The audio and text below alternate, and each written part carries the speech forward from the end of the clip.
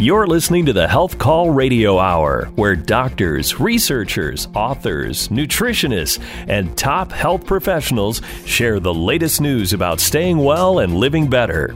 The information you hear today is not a substitute for professional medical advice, diagnosis, or treatment, but it's always timely, credible, interesting, and best of all, there's never a copay. Now, here's your host, health and wellness correspondent Lee Kelso. Think about your 5 closest friends, people you know very well. The statistics say at least one of them is taking some form of antidepressant medication every day. Now, you know these drugs, Zoloft, Lexapro, Prozac, Celexa, they're all familiar names. Well, here's a couple more, Effexor and Wellbutrin. Those 2 drugs play a key role in the story today's first guest tells in her new book.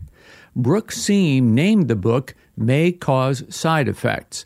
It's a great name because it tells the story of her withdrawal from antidepressants after 15 years of daily use.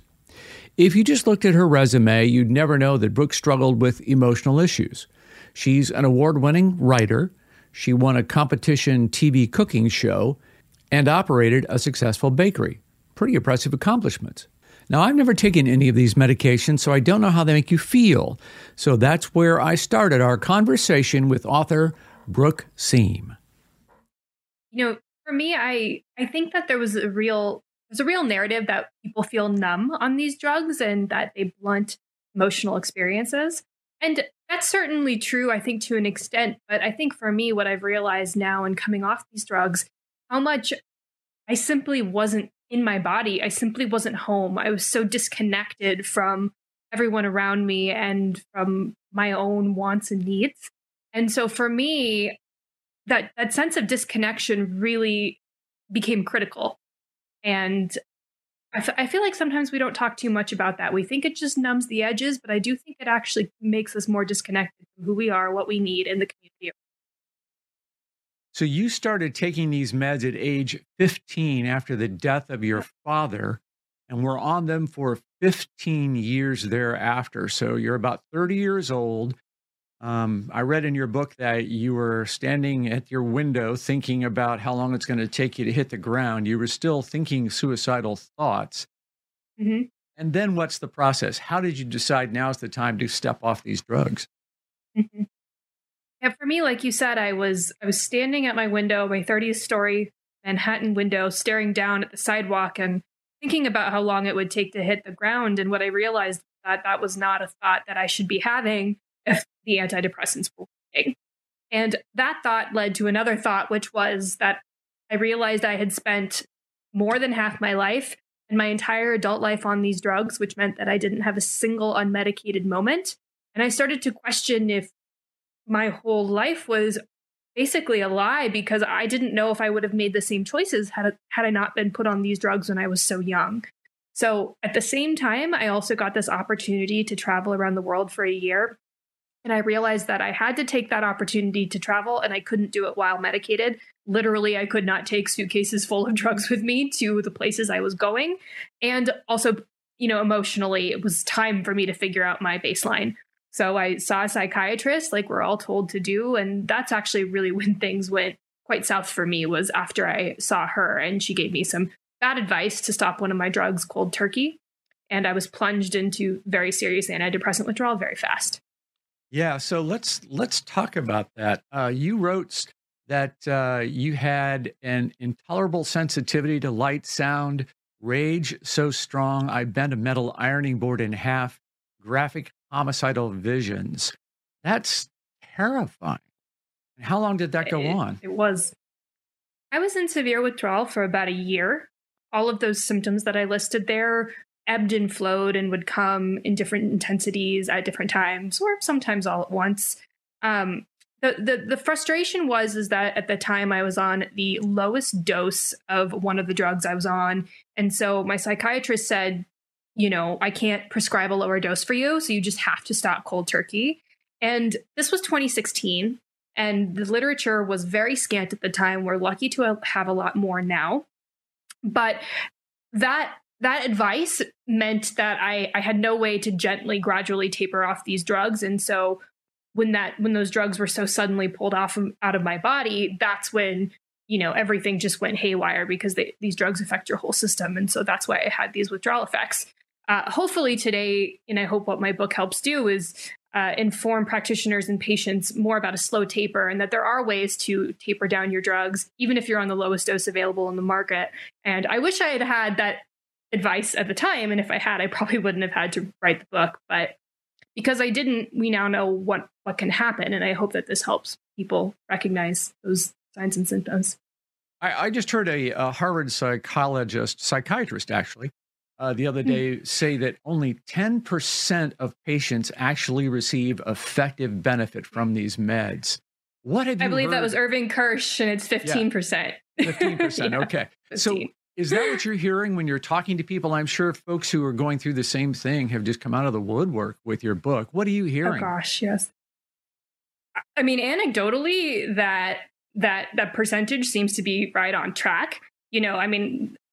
I obviously, the people who come to me are in pain. They've had bad experiences. And so my view is probably a little skewed from that perspective. But, if you have a group of, 20 people in a room and you ask everyone, are you or someone you know on antidepressants? Everyone raises their hand, right? And then if you say, okay, are you or someone you know who's taking antidepressants also still depressed? The hands stay up. So we know now it's been roughly 50 years since antidepressants started coming onto the market, roughly 30 years since the late 80s, early 90s, when modern antidepressants like Prozac, et cetera, have been used. And during that time, all we're seeing is an increase in suicidal rates, an increase in disability because of mental health issues, and a culture that is clearly not doing well. So my perspective on the matter is, if these drugs were working as advertised for the majority of people, we would not be worse off than we are now. Now, that's not to say that for a percentage of people, and as the research shows, it's roughly 15%, these drugs can be very helpful. Basically, clearly, we're not doing well with this strategy. Yeah, it seems that way. So, you're a pretty high-performing individual. Not only have you now written 2 books, you won the Food Network cooking competition Chopped while you were going through all of this craziness. You went on this year away working abroad. Mm-hmm.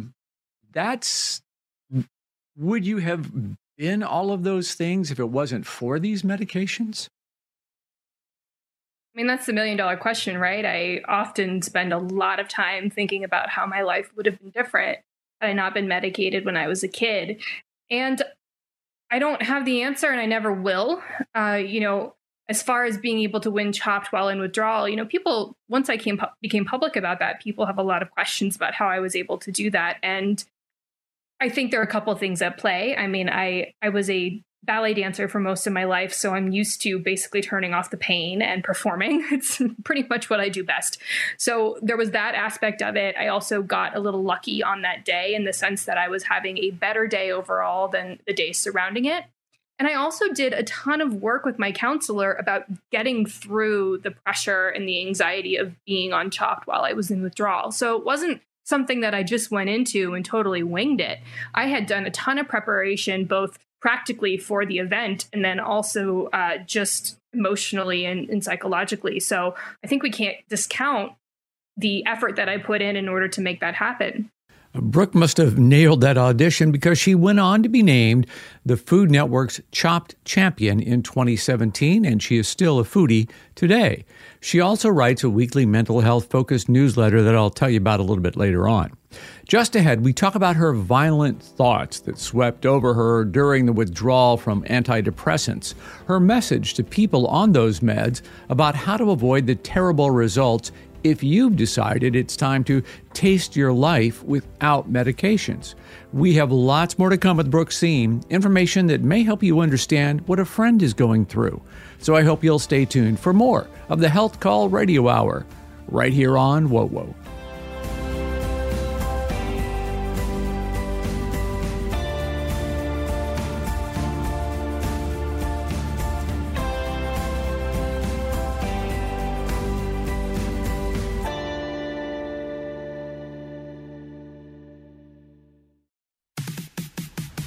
You're listening to the Health Call Radio Hour, your regular weekend appointment with top healthcare professionals, where every session is painless and we never keep you waiting. Now, back to health and wellness correspondent Lee Kelso. Welcome back. Imagine that you have been taking antidepressant medications, Effexor and Wellbutrin, for 15 years. You started at age 15, but now you're 30 and you're still considering suicide, feeling anxious, angry, and you start to wonder, who might I be if I wasn't on these drugs? Well, that is the story of Brooke Seam. She's the author of a book called May Cause Side Effects. It details how bad advice from a psychiatrist sent her down a dark alley of violent thoughts, and she offers some advice on how you can wean off these drugs safely. Plus, she offers her life today as proof that no matter how dark it may seem today, brighter days can be ahead. I haven't taken a single prescription drug other than one 3-day course of antibiotics for a finger that got cut in the past 6 years. Wow. And so I feel extremely grateful for that. And I'm doing really well. And no depression, no anxiety, none of that stuff? You know, nothing that's not unreasonable, because I think the thing is, life throws a lot of things at us that we are naturally supposed to feel anxious about, or things that we are supposed to be depressed about. For example, I just got out of a long-term relationship, and that has brought out very classic signs of depression, in the sense that I could go get a prescription if I wanted to tomorrow. But the reality is I just lost someone really important to me, and it was an important relationship. I'm supposed to grieve that. I'm supposed to, not feel perky all the time because of that. And I think it's so much healthier and so much better for me to actually experience these things. It honors the experience to go through this. So, I feel confident that I'm going to be able to manage this for the rest of my life and just feel what I'm naturally supposed to feel. That is very encouraging for people who are on the fence right now and unhappy with the med protocol they're on and want to know about options. What do you tell them about the first step? You had a terrible experience talking to your psychiatrist about this. Yes. Yeah. And that's really the first step, is you've got to get a team of people on board who support you and believe that you are whole and not broken. And I think that is the key thing, because if the people in your life, whether or not that's a spouse or a parent or, sibling or your doctor, really believe that you're broken and that you are so screwed up that you don't have the ability to heal yourself, then you pretty much have no chance to actually heal yourself when you're getting that input. So the first thing is to get a team of people around you who want to support your healing journey and support potentially getting off of these drugs. The second thing is to make sure they're educated. This is a fairly new area of research, but we've gotten a ton of great research that's come out over the past 3-4 years on polypharmacy or tapering. There's something called hyperbolic tapering, which is a method of very slow controlled tapering that seems to generally be the best way to go for most people. So there needs to be a ton of research done to start. And that onus really needs to be on the individual to do that, because doctors are simply not able to manage all the new research and all the new information that's coming at them. I think that is a real thing that we need to recognize. I don't think that most doctors are out there to screw their patients up. They got into the field to help people, right? But the field has changed. The field is full of pressure and invoicing and managing insurance companies, which takes away time for doctors to actually become, further educated about the medications and whatnot that they are actually prescribing. So the patient needs to come to the table and say, we need to work together on this. And the doctors need to be receptive to that. Yeah. Oh, sister, I'm telling you, a lot of doctors privately complain about just what you said, all that non-clinical help that they're called upon and things to do that are just running the business of healthcare. Yeah, you are so right on that. So go back a second and just give me a few more bullet points on this hyperbolic. Tell me that phrase again. It's a new one for me. It's called hyperbolic tapering. And, I'm not a doctor, I'm not a researcher. So what I have learned about this has been through my own proactive education and talking with experts. But most of the research that's come out about hyperbolic tapering is based out of the UK. And it's basically, it's a dose reduction method that ends up being in this hyperbolic curve, which means that you go down very slowly. And as you slowly break it down. So for example, let's say you're on 100 milligrams of something, then you would go down by 10%. So now you're at 90. And then the next cut would be 10% of 90. So now you're at 81 milligrams. And then from there, you subtract 8.1 milligrams and go down. And then the math gets harder for me to do in my head. But the reason why this is challenging is one, the patient has to be very involved and, communicate with the doctor and make sure that everyone's stable before making the next cut. But also, as we mentioned earlier, you can't get custom prescriptions from these pharmaceutical companies. Right. Mm-hmm. Yeah. So the way to do this, you very often need to work with a local compound pharmacy. Most cities do have them. And then for places that don't have compound pharmacies available, what happens is people end up actually dosing these drugs out themselves at home. And that can be a very risky thing to do if you don't know what you're doing. So that's why doctors really need to be working with their patients, and they need to, scour all the resources available to make sure you're not, for example, some drugs you can't cut in half because it breaks the chemical release chains, right? Right. Some drugs you can dissolve in water, some you can't. So, so you just have to know what you're doing, and that requires a huge amount of education, and it's not easy. But if it can help people, mitigate these symptoms, it can be worth it.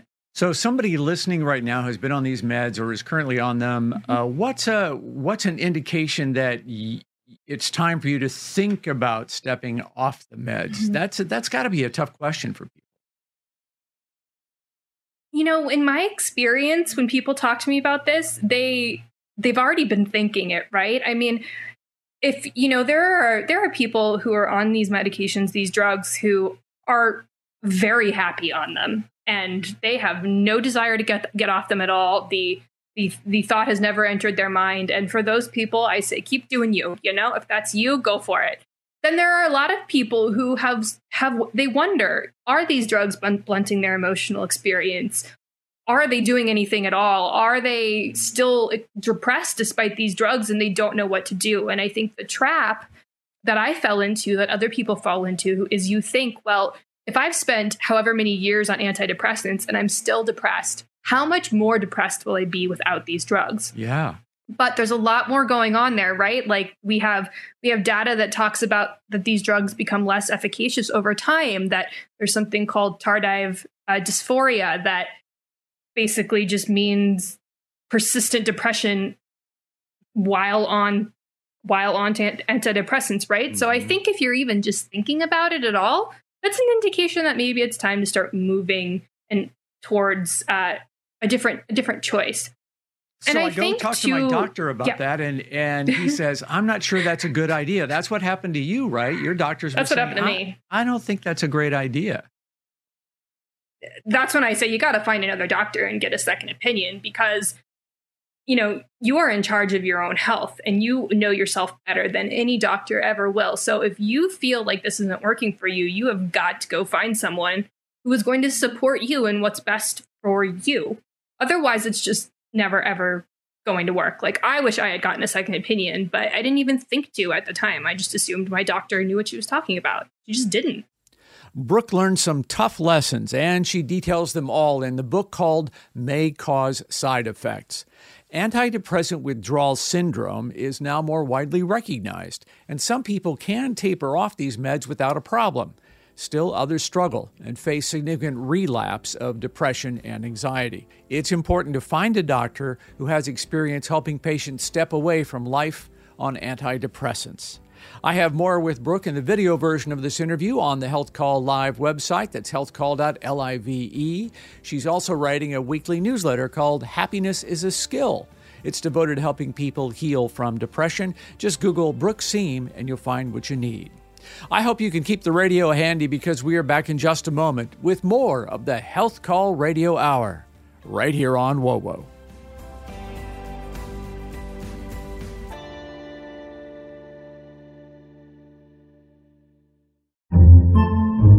Podcasts by Federated Media.